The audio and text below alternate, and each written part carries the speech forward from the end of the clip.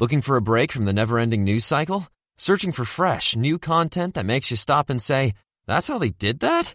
Then look no further than Teamistry, the new original podcast from Atlassian. Hosted by filmmaker and documentarian Gabriella Cowperthwaite, Teamistry looks past the front-page headlines and into the untold stories of teams behind some of history's most groundbreaking moments. Download Teamistry for free at Atlassian.com/Teamistry or wherever you listen to podcasts. Interested in healthcare? Well, here's a programme you might not want to miss. Hosted by long-time healthcare reporter Dan Gorenstein, Trade-Offs takes a close look at the costly, complicated and counterintuitive world of the US healthcare system and the policies that govern it.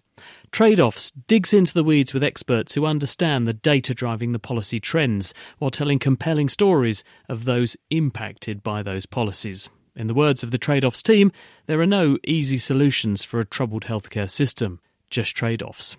You can find Trade-Offs wherever you listen to your podcasts. Stripping down science.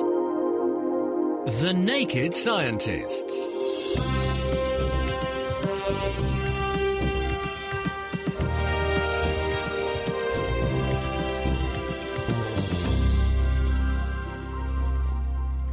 Hello, it's Sunday the 19th of June. Welcome to The Naked Scientists with me, Ben Valsler. And me, Dave Ansell. This week, creating gas from coal and capturing carbon. We're exploring two technologies, one that can make the most of an otherwise useless coal seam, and another that can capture carbon dioxide and turn it into useful products. And I investigate one of the most important historical uses of coal as a fuel for steam engines. In the news, how dinosaurs inspire new designs for aircraft, designing unique chemistry, and spotting a star being ripped apart by a black hole.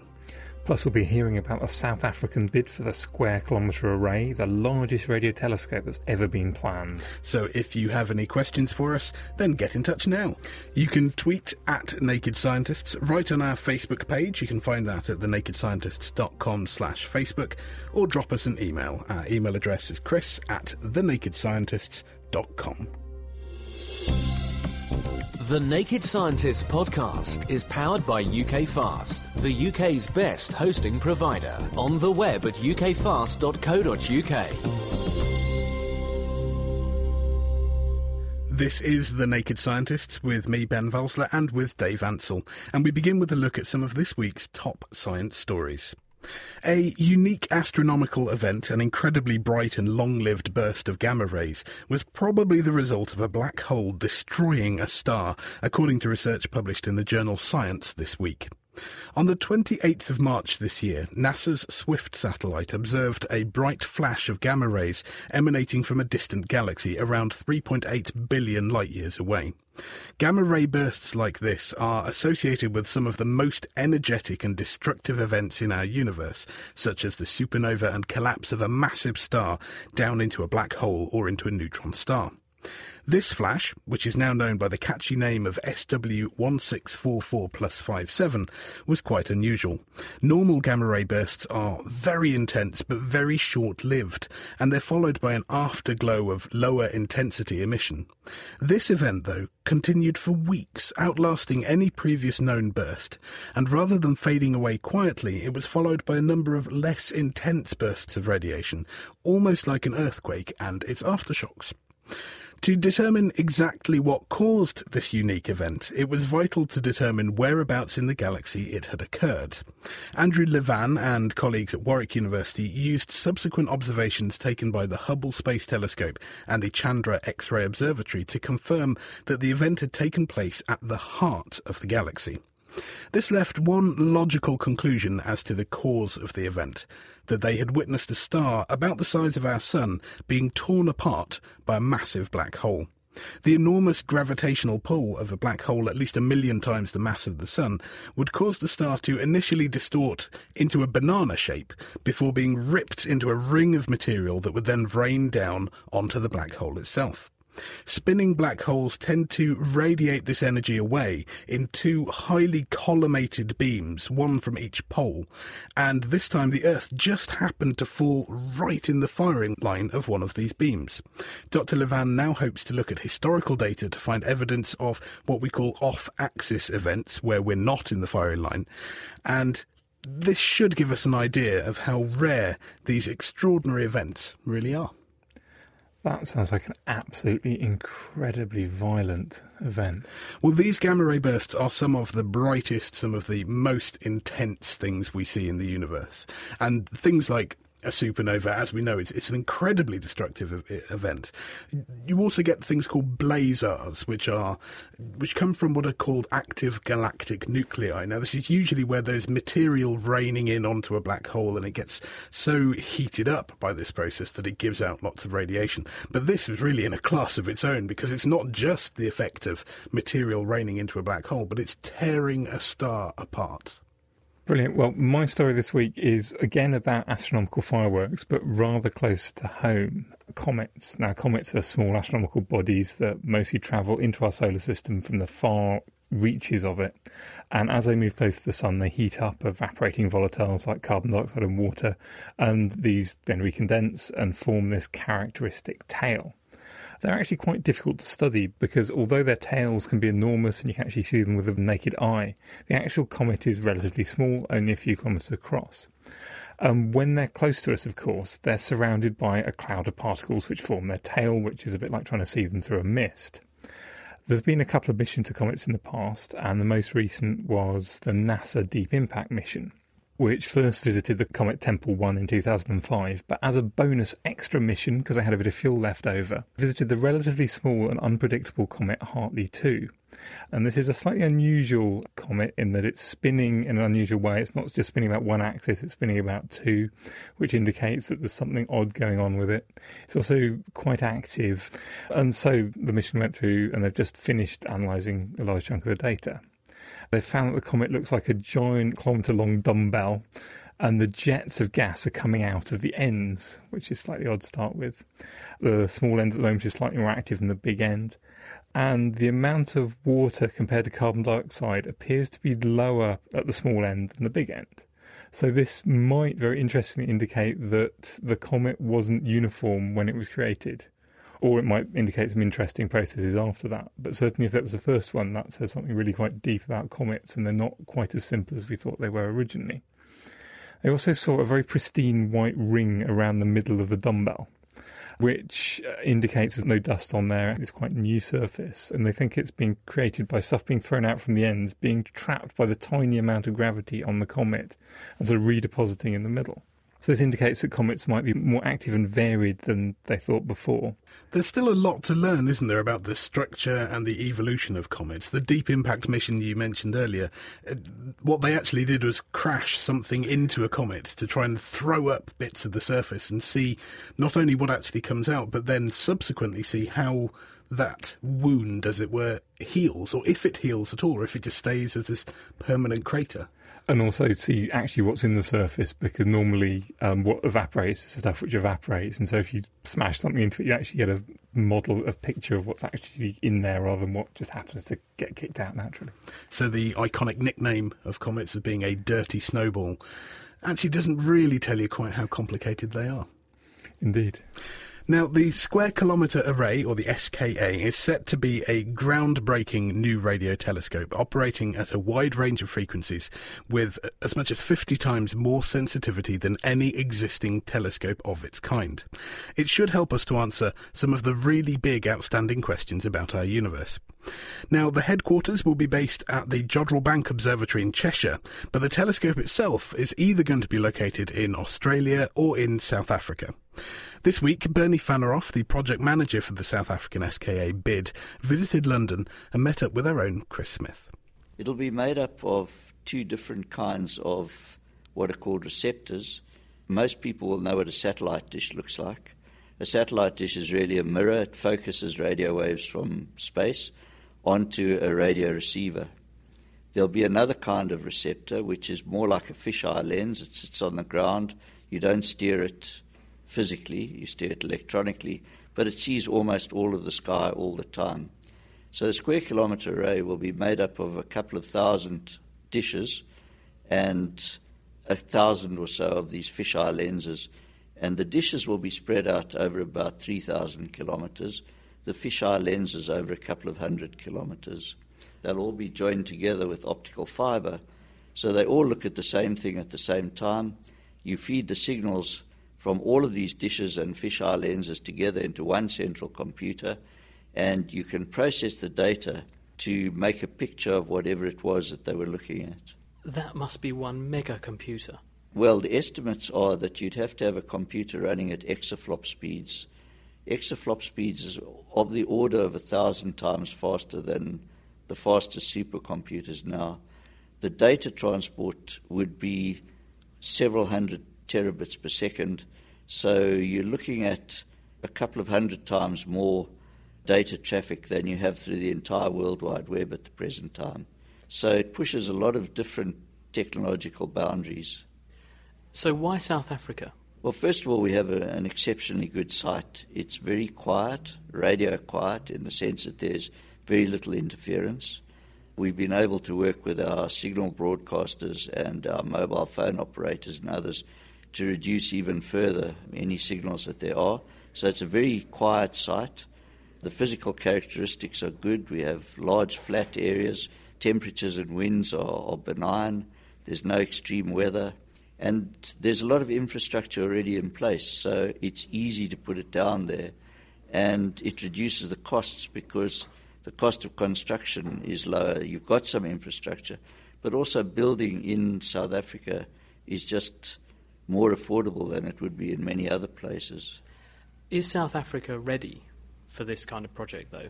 Because to develop that kind of computer and that kind of infrastructure, can the country deliver that at the moment? Well, we certainly can. First of all, we've got quite a good base of high-tech industry as well as construction and engineering industry with an international track record. But we've done two things which have helped us to develop a really vibrant and world-class community. The first one is that we've been building what we call the Meerkat telescope, which is a scaled-down version of the square kilometre array. It will have 64 dishes instead of a couple of thousand of them. It'll be on the same site in the Karoo. We built the first 7 dishes and we're commissioning that as a prototype. Then going with that, we've developed a big bursary and grants program to strengthen our universities. So we have 5 research chairs in our universities. We've had 117 PhD and MSc students in engineering and astronomy. We've got about 100 undergraduates in physics and engineering. We're training technicians and artisans. One of the things which has become clear is that the 100 or so young engineers and scientists who are directly working on the project now, I'm excluding the ones in the university, are amongst the best engineers and scientists in the world, and that has been recognised by the rest of the SKA International Consortium. And if it does go South Africa's way, what will this mean to the country if you get this? I think it'll be very important for us. First of all, it'll change the way we see ourselves, that we can be a centre for science and astronomy. And one of government's objectives from 1996 is for Southern Africa to be a centre of astronomy. The other thing is I think it'll change the way the world sees us. We're already seeing a lot of very good academics and researchers wanting to come to South Africa to work on the Meerkat. And that wasn't so easy a few years back. If we have the SKA in Africa, we'll have more of those people coming, and that will strengthen our innovation system, our universities, and it will just strengthen the whole capability in these high-tech and scientific areas. And what are the really big questions that you're going to answer with this? The first one, I think, is that people would like to understand dark energy better. Why is the universe expanding faster and faster? What is the large-scale structure of the universe? It has voids in it, bubbles. How do the bubbles originate? What has happened to the structure of the universe over the life of the universe? It will enable us to study galaxies and how galaxies form and evolve so that we can understand better what dark matter is. Both dark energy and dark matter are known to be there because we can see their effects, but we don't know what they are. So those are very interesting challenges. Then it will test Einstein's theory of gravitation by enabling us to look for gravitational waves, by enabling us to study what happens very close to black holes. It'll look for protoplanets. These are all very exciting questions. Bernie Fanaroff talking to Chris Smith at the South African High Commission this week. Regardless which country, the SKA is planned to start construction in 2016 and should be fully operational by 2024. So it'll be very exciting to see if that happens, and if it does, the results that they start getting. Porous molecules, which are useful in a range of applications including separating chemicals and catalysing reactions, may be designed on demand thanks to a new method published in the journal Nature this week. Molecules which have well-defined porosity and well-understood activity, now this includes zeolites and things called metal organic frameworks or MOFs, play important roles in many different chemical processes. MOFs have been touted as a safe solution to hydrogen storage due to their ability to absorb enormous amounts of gas on their surfaces, but they're also useful in water purification and as molecular traps in order to allow us to study molecules. But their production, when we make them, it often distributes the functionality fairly randomly between the pores, and this places an upper limit on their use. Professor Andrew Cooper at the University of Liverpool, working with groups at University College London and Cambridge University, has developed a method for modelling nanoporous molecular frameworks with atomic precision and then producing them from modular components. So almost like Lego, in a way. Cooper and colleagues use a lock-and-key assembly technique, mixing porous organic cage molecules and then allowing them to self-assemble. They can accurately model and predict how these molecular modules will mix, meaning specific functionality can be computer-designed. One of the advantages of this technique is that the molecules are soluble.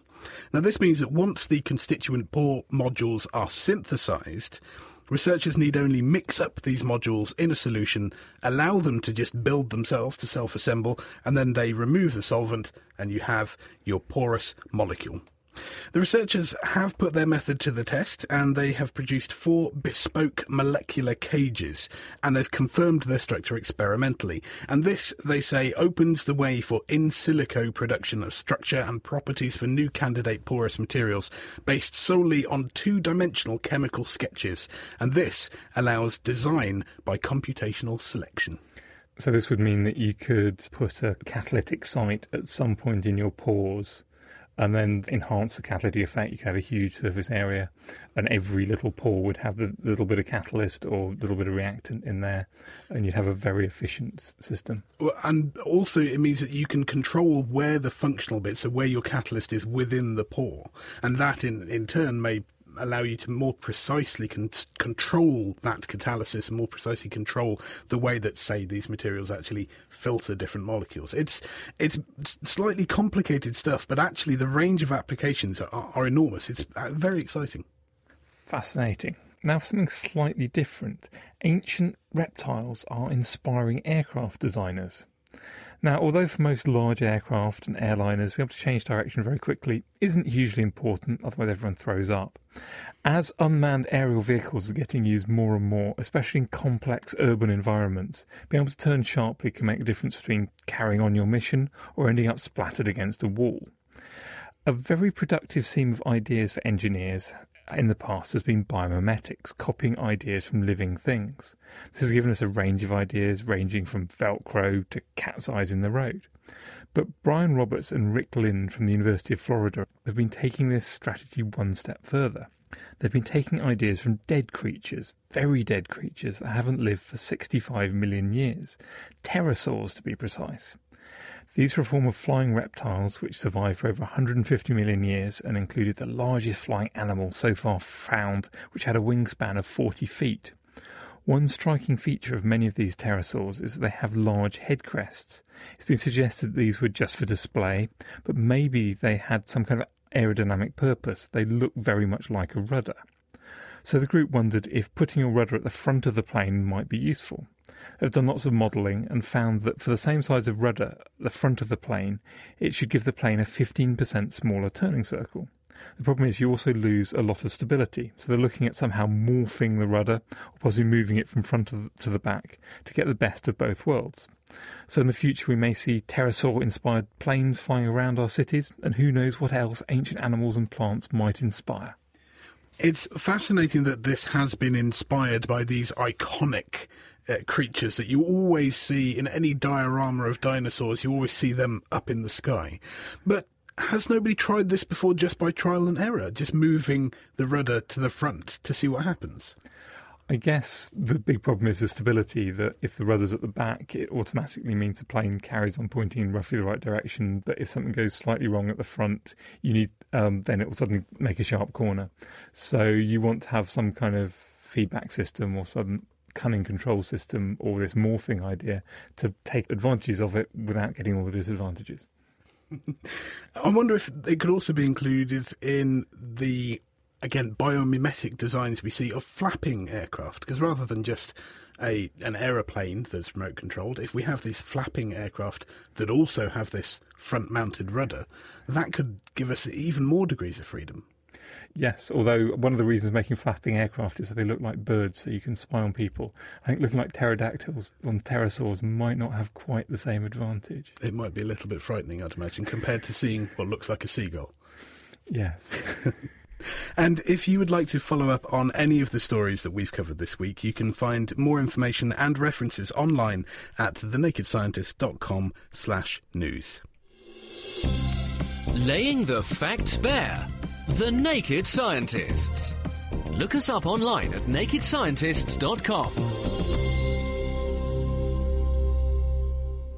This is The Naked Scientists with me, Ben Valsler, and with Dave Ansell. Still to come, we'll find out how to extract a useful gas fuel from hard-to-access coal and how to turn waste carbon dioxide into valuable chemicals. But now, in the late 1940s, a chemist called Willard Libby, who'd originally worked on uranium during the Manhattan Project, developed a method of dating material with a biological origin. As it's radioactive, the levels of carbon-14 in the material decrease as it ages, but the amount of stable carbon-12 doesn't change. Therefore, by looking at the ratio of carbon-12 and radioactive carbon-14, he could date the material. Today, radiocarbon dating, as it's called, is an extremely accurate and useful tool to date an archaeological find that contains any previously living material. Planet Earth podcast presenter Sue Nelson met Tom Hyam from the Oxford Radiocarbon Accelerator Unit to find out how it works.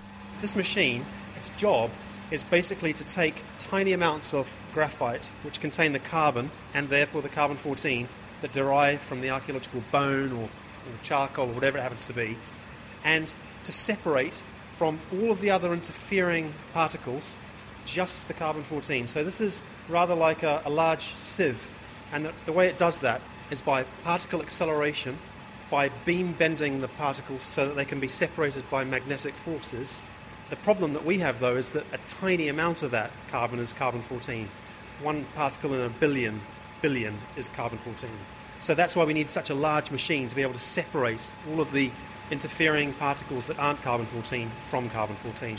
So if you had a bone, for example, that you wanted to analyse, where would it actually go? The first stage is to take the bone, to take about half a teaspoon of powder from the bone, and to extract the collagen from that bone.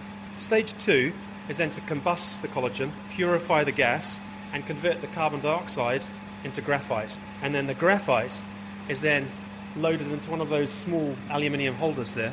This almost looks like a gun canister with bullets. Yeah, and then you see this little hole on the top. It's about a millimetre in circumference. That contains the graphite from the bone, and it's pressed very firmly onto the top of this target.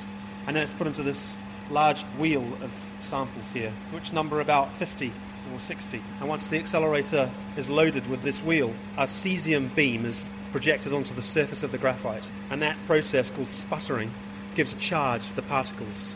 And that is really, really important, because if we don't give the particles a charge, that means we can't bend them, we can't move their trajectory and separate the particles from other particles of a different mass. Let's go into the quieter area now. This is the control room where the measurements are monitored and the machine is started, stopped, and also where the dates are calculated. In the old days, it used to take a day or so to calculate a batch of radiocarbon dates. But now, of course, we have computers that do it in the space of a blink of an eye. How do you actually tell the age of something from the amount of radioactive carbon in it? The dating process is built around the half-life of radiocarbon. The half-life simply means the amount of time it takes for half of the radioactive carbon that is present per gram of material in a living organism to decay after death and disappear. So we know that the half-life of radiocarbon is about 5,500 years. That means that every 5,500 years the amount of radiocarbon declines by half. So after 10 half-lives, you're back to around 55,000 years, and then there should be no more carbon-14 left. So that marks the limit of the dating technique. The great thing about radiocarbon dating is that carbon is ubiquitous in the biosphere, so there are many different types of material that we could date, whether they be bones, charcoal, wood, to things like mollusks and fish bones, pollen. Since the 1950s, there's been a doubling of the amount of radiocarbon in the world because of the nuclear testing that took place in the 1940s and 50s and 60s. So if we measure something that's modern being since 1950, we can get a very high level of radioactive carbon that we know therefore must equate with a date in the modern period. Modern particle accelerators and pre-treating samples to remove contaminants have improved the accuracy of radiocarbon dating. In some cases, artefacts need to be retested, and Tom's unit helped produce recent research which suggested that Neanderthals probably died out 10,000 years earlier than previously thought. Unfortunately, in many cases, when we do this work, we find that the previous dates are underestimating the real age. So there's a huge amount of work to be done still in applying these new techniques to find the real chronological picture. So you could actually put a lot of noses out of joint. Yeah, that's right. I think it's fair to say that there are a lot of people with a lot of vested interests in this, and they've written a lot over the last few decades, and they've been involved in bitter arguments that in some cases are over data that we now know is probably not reliable. So yes, there is a tendency to do that. That was Tom Hyam from the Oxford Radiocarbon Accelerator Unit talking to Sue Nelson. You can find out more about Planet Earth resources online at thenakedscientist.com/Planet Earth. This is The Naked Scientists with Ben Valsler and with Dave Ansell. Still to come, we'll find out how to capture carbon from power station exhaust fumes and turn it into something that you can sell. Keep your questions coming in. Tweet at Naked Scientists, right on our Facebook page. That's at thenakedscientists.com/Facebook, or drop us an email. Our email address is chris@thenakedscientists.com. But first, underground coal gasification is a way to get useful fuel from otherwise inaccessible coal seams that are simply uneconomical to mine. To explain more, we're joined by Professor Dermot Roddy from the University of Newcastle. Now, Dermot, what actually is underground coal gasification? The easiest way of thinking about it is to remember that for the last 30 years we've been used to bringing natural gas into our homes from the North Sea. But before that, the gas used to come from the local gas works. And there you would gasify coal to turn it into a mixture of hydrogen and carbon monoxide. And that's what we brought into our homes. With underground coal gasification, the difference is you don't have to mine that coal before you gasify it. So you're injecting oxygen and steam into the coal while it's still in the coal seam. So if you're injecting oxygen and steam, there's some chemical reaction going on underground to turn it into a gas? That's right. It's the same reaction that would have happened in a gasworks. So the idea is you drill down into the ground, maybe 800 metres or more underground, and then you can deviate the drill, turn it through an angle, and follow that coal seam as far as you want. And then you drill a larger hole down to meet it. And when you inject oxygen and steam into that maybe 8 centimetre diameter hole, you start to gasify the coal and you bring that gas, that synthesis gas, up to the surface. So what do you use this synthesis gas or syngas for? Well, some people will use it for generating electricity because you can use it in much the same way as you would use natural gas in a combined cycle gas turbine. Or you can use it, as has been done for many years in South Africa, for synthesising fuels, like petrol and diesel and so on. Or if you want to, and we tend to do this up here in the northeast, you can use synthesis gas to make chemicals, polymers and so on. And I guess you get at coal seams you couldn't do otherwise because they're too small or in too awkward places? Well, that's right. We're particularly interested in deep seams because you want to go down well below the top of the water table, down to the point where you're into permanently unusable water. So you're deliberately going very deep underground. In the UK, for example, it was very unusual to go down below, say, 250 metres, whereas here we're saying, well, we want to go down at least 800 metres. And you can certainly get into very thin coal seams. But what that means in practical terms is, whereas in the past a respectable coal mine might have produced 1 or 2 million tonnes of coal per year, the UK has got about 50,000 million tonnes of coal that nobody has any intention of ever mining. So that's the size of the venture. It's not just the odd little coal seam here or there that you might want to do this with.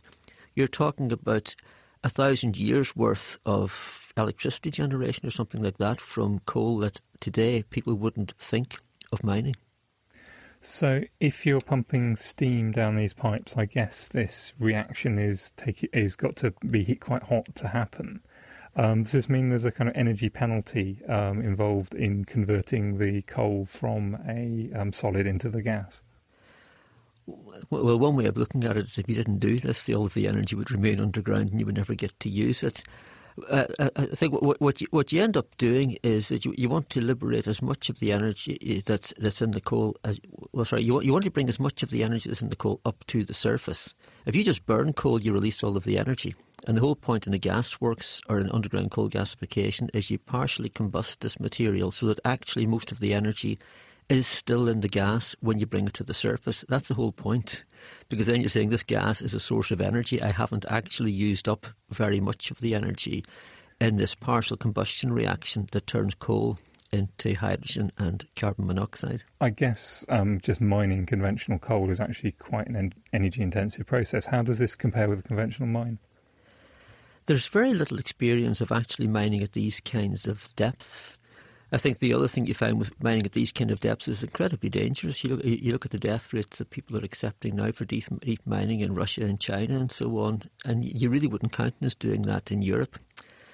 I think from an energy point of view, you expect that about 80% or 85% of the energy that's in the coal now will end up coming to the surface and the rest you lose. Okay, so this is actually quite a useful technology. Are there yes. any environmental impacts other than just the fact, I guess, you're burning coal, which is not ideal in terms of carbon dioxide? Well, from my point of view, I would say that if you want to do this in the UK or in Europe, you absolutely must have a carbon management plan, or nobody is going to allow you to do it, nor should they, actually, in my opinion. So when people talk about carbon capture and storage as a technology that should be used on all coal-fired power generation, my view would be the exact same applies with underground coal gasification. So it should only really be used in conjunction with some kind of a carbon management plan. You have to capture the carbon dioxide. In a sense, it's like integrated gasification combined cycle technology where you capture the carbon dioxide first before you put the hydrogen-rich gas through your gas turbines.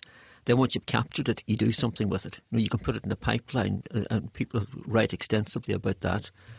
We're working on technology that would allow you to put the carbon dioxide back into the void you've just created in the coal seam. And there are yet other people who would say, I've got clever ways of using carbon dioxide as a chemical feedstock. But in a UK context or a European context, it's UCG, or underground coal gasification, is a complete non-starter unless you've actually got a carbon management plan. Brilliant. Thank you very much, Dermot Roddy from the St Joseph Swan Institute for Energy at Newcastle University. Now, as Professor Roddy was just saying, as long as we continue to burn fossil fuels, we'll want to try and recapture the carbon that would otherwise escape into the atmosphere.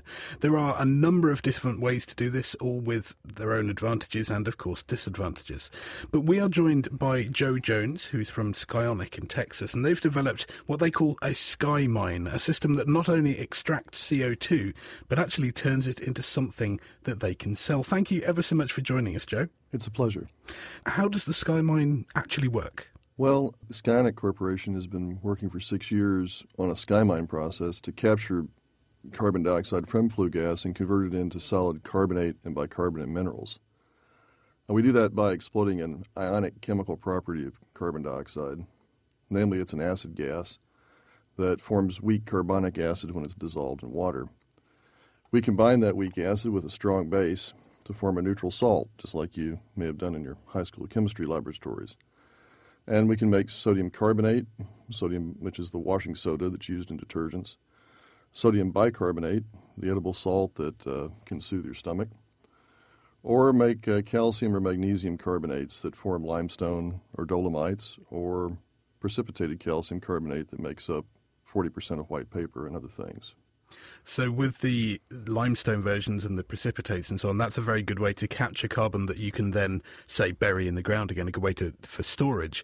But with the other products, there's a market for those, isn't there? You can actually sell the result of recycling this waste. Indeed. In the sodium carbonates and bicarbonates market, there's a little over $10 billion of chemical product that is currently either mined from archaeocarbon, which is releasing ancient sequestered CO2, or is made by synthesis techniques that use a great deal more energy and thereby generate more carbon footprint as well.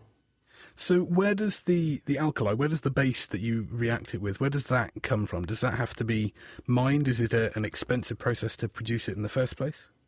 Well, sadly, there are no base mines that are available, so you have to synthesize it from salt and water itself. If you take salt water and energy, either in the form of electricity for electrolysis or electrolytic means, or using heat energy in thermolytic means, you can force the neutral salt, in that case, to split itself into hydrochloric acid and a very usable base. And so there's obviously an energy cost in order to do the electrolysis in the first place, but I think there is an energy cost for all of the different carbon capture mechanisms we have. In fact, I think at the absolute least you need to increase the output of your power station by 20%. And I think some of them, it's as far as 90%. You're almost doubling the amount of energy you need to produce in the first place just to capture back the carbon. How efficient is the Sky Mine? How much extra energy do you need? The Sky Mine does have positive engineering leverage, so that it does sequester more carbon dioxide than its operation generates, which is an important thing for a carbon capture system to do. Currently, carbon capture and sequestration, as you mentioned, quotes in the 20% for the CC portion of carbon capture and sequestration, but for the sequestration part, it can get to be over 45%. Our first plant that is being built in San Antonio, Texas, is designed to achieve a 40% energy penalty, just under the competing CCS amine technology. But with fundamental improvements and other research that we have underway, we have demonstrated in laboratory abilities to drive that below 20%. With the amine technology that you mentioned as well, you're actually left with some quite nasty toxic chemicals, and you've got to obviously purify the amines in the first place. I guess one of the real advantages to this is that the products you're left with, not only is there a market for them, but also they're quite benign. Benign indeed. In the Earth's history, some 4 billion years ago, a tremendous amount of limestone and other minerals were created from what was at that time a predominantly carbon dioxide atmosphere. And as you likewise mentioned, that mineral sequestration is going on around us all everywhere. Here in Travis County, Texas, there's some 450 pentillion tons of limestone that were once part of the atmosphere of the Earth. Pentillion? That's unimaginable. It's a word you don't get to use in casual conversation. Well, that sort of brings me on to how scalable is this? I mean, is there something where you could put it on any coal-fired power plant in the world at the moment, or are we still looking at a fairly small scale? It is capable. The plant that we're building in San Antonio, the capital Sky Mine plant, will be manufacturing 75,000 metric tons of CO2. Scale is important because in the United States we emit some 2.6 billion metric tons a year of carbon dioxide. In theory, the plants can be scaled effectively infinitely. There's far more salt, water, and room for minerals than there is carbon in the earth to burn. One of the complaints about green technologies, about technologies that capture carbon quite often, is that it's not economically viable. Obviously, you found an excellent way around that. But in the future, let's say we do have a sky mine on every power plant and we're producing large quantities of these products. What happens if the market becomes completely flooded? Well, given the scale of the carbon emissions that we have, that would indeed occur. At that point, you would then be able to operate the plant simply for the purpose of sequestering CO2 and lay aside the minerals, or in the case of the example from your earlier interview, we could put the minerals back down inside a stripped coal seam for the purpose of sequestering it there.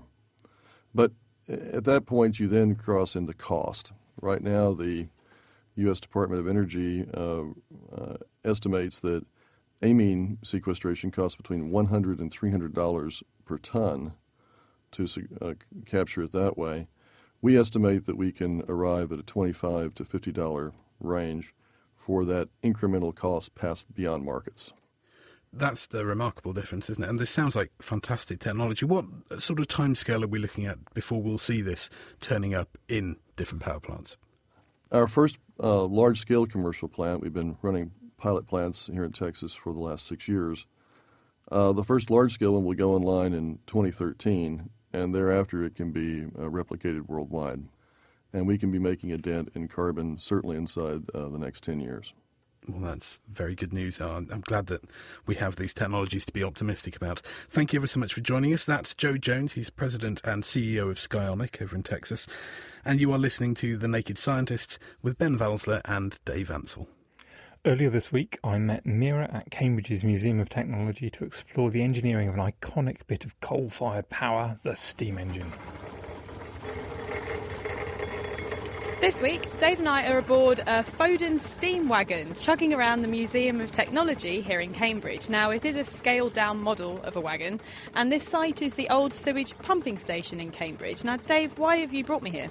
Well, steam engines, historically, one of the most important pieces of technology. They took us from an economy which was entirely based on animals and stuff you could grow off the ground to basically the modern world. And even today, they produce over 70% of the energy which we use in this country. And well, joining us this week aboard the wagon, or in fact driving it, is the main engine driver here at the Museum of Technology, David Gates. Now, David, how exactly, I guess, are we moving along? So how does a steam engine work? Well, you take your fuel source, in this case it's coal, which is burnt and heats the water to create steam, which then operates the pistons to create the motion to move the engine. Because water is going from a liquid to a gas, it expands hugely. At about 100 degrees C, it's sort of 1,500 times, if you're at higher temperatures, even more. And that huge expansion can be used to drive a mechanism. So from a physicist's point of view, you're just causing water to boil, you're getting a large amount of expansion, then you somehow connect that to the wheels. But the actual engineering practicalities of that are a lot more complicated. Yeah, I imagine there are many steps involved, David. There are indeed, yes. And in fact, we have a model here which shows those various steps. So we've come inside to the model now, and in fact this represents a Headley steam engine, which is located here just behind us. It's a cross-section, so we can see what's really going on inside. There is a cylinder towards the back of the steam engine then, into which the steam enters. So there's a tube coming out and a valve on top. So what's really happening here to control the movement of steam into this? Well, your valve on top allows the steam to go into one end of the cylinder, which will then push the piston inside until it gets to the end, when the valve on top will change direction. This will allow steam to go into the other end of the cylinder and push the piston in the opposite direction. So there's more pressure on the side of the piston where the steam's coming in than on the other side. So it means overall force on the piston, which pushes it along. And then the piston is attached by a series of linkages to the wheel, which is actually doing the work. OK, well, we can actually turn this model on then to see the piston movement in action. The piston is then attached to a long rod, which is then connected to a crank, allowing it to turn a wheel. This wheel must then be somehow attached back to the valve, so as it can be opening and closing at the right time. Yes, there is known as an eccentric, which is basically a cam off-centre, which changes the direction of the valve. It's all a very smooth motion, and the wheel is just continuously turning here.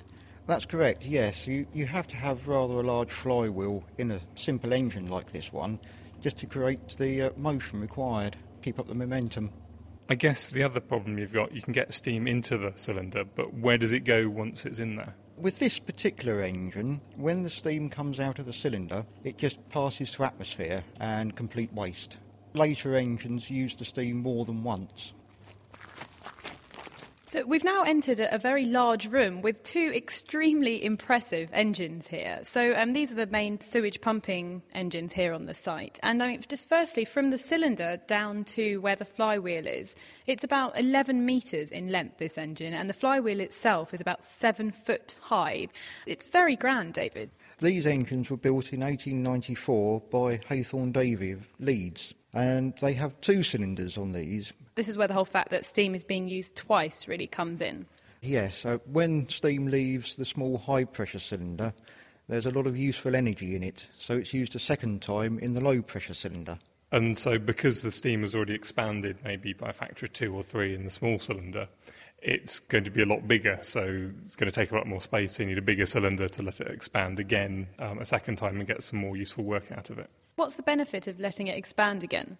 Well, essentially, you've still got steam under quite a lot of pressure coming out of the first cylinder because you can't let it expand all the way to atmospheric pressure. The cylinder would be immense and it'd be very expensive to build the engine. And so you can use a second cylinder to let that expand again and get more of the energy out of it, which means you get more work for the same amount of fuel. So these 2 processes of expansion are all still basically working, though, to push the piston, David? That's right, yes. You have a piston in each cylinder, but they're connected to the same rod, which operates the pumps. And, well, another way to get even more energy out of the steam, I guess, is to use a condenser, which this engine also uses. That's right. When the steam leaves the low-pressure cylinder, there's still a lot of useful energy there. So it's passed into a condenser, where the steam is then turned into water to be used for feeding the boiler, but also it creates a vacuum. So it's actually sucking the piston along as well as it being pushed, so we get more efficiency. So again, you're getting more pressure difference across the piston, so you're getting more work. So the whole thing, again, you get more energy for free, essentially. And what about the amount of, say, energy being consumed, so perhaps the amount of coal being burned and so on? Well, with the way we operate these engines at present, we will burn round about 3/4 of a tonne of coke per day.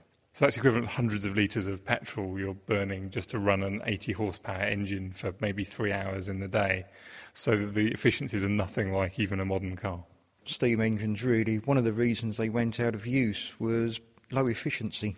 They really did change industry a great deal, though. So we've seen it in motion, say, for a wagon. It's used here for pumping in the sewage plant.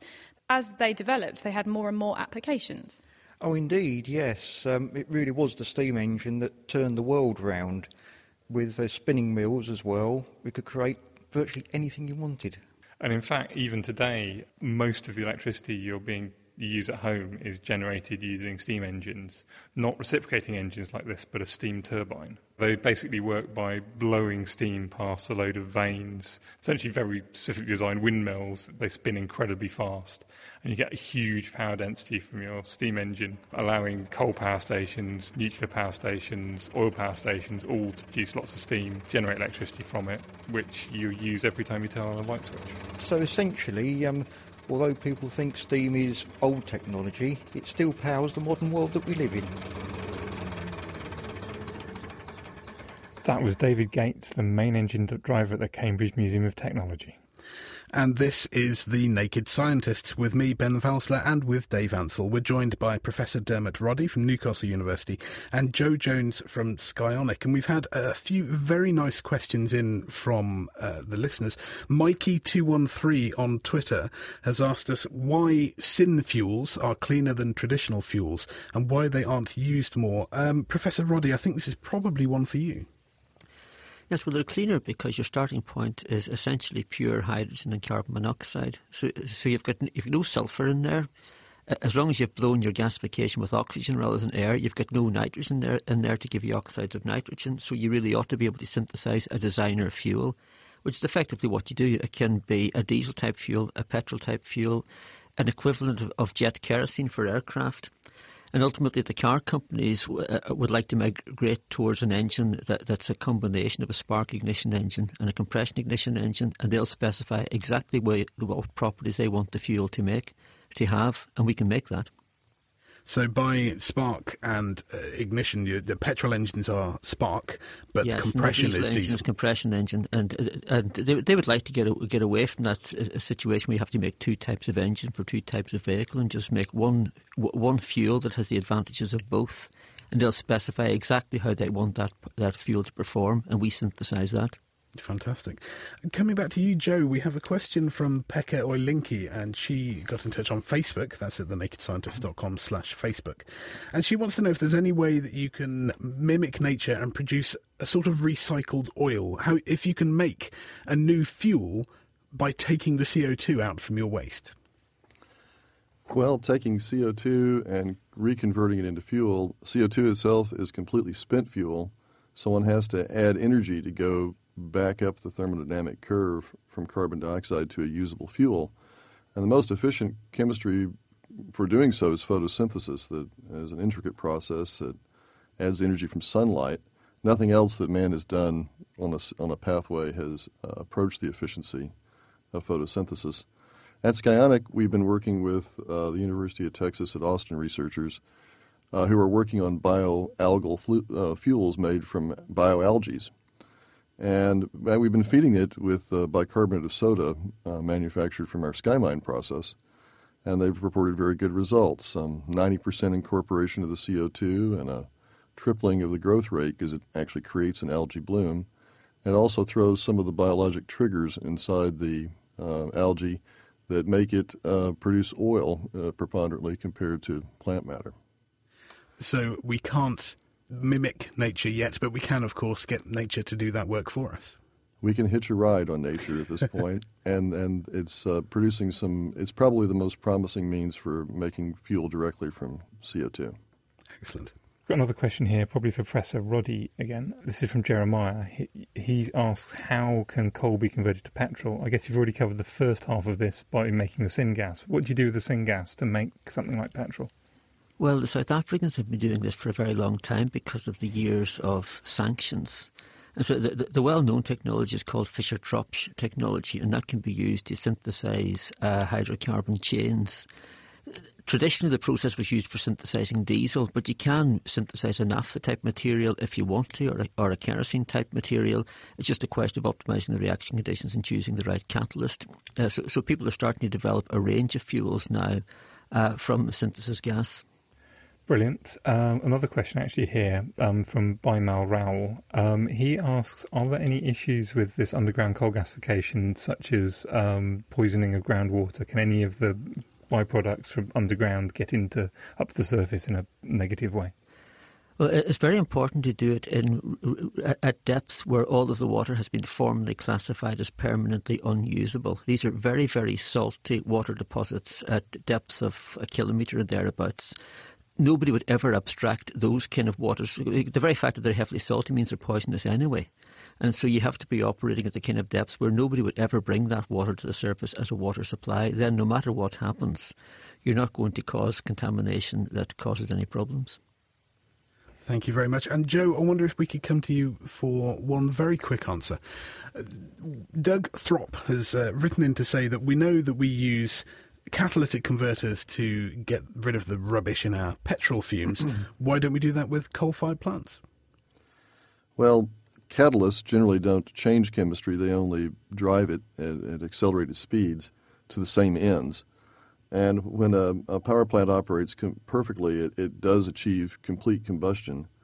So a catalytic converter may be good for making carbon monoxide into truly carbon dioxide. It's still carbon dioxide at the end of it. So you can't clean up that fashion. You can only change it from a gaseous form into a mineralized form or into some other form. You have to change state. Well, thank you very much. That was Joe Jones. Before him, Dermot Roddy. Thank you ever so much for joining us on the show. Dave. And now we join Diana O'Carroll with our question of the week. This week, time to sort the clutter in the genetic attic. My name is Alan, and I'd like to know what the point is of non-coding DNA. There are strings of letters and proteins that seemingly don't code for anything in particular. So does all that extra stuff have a purpose?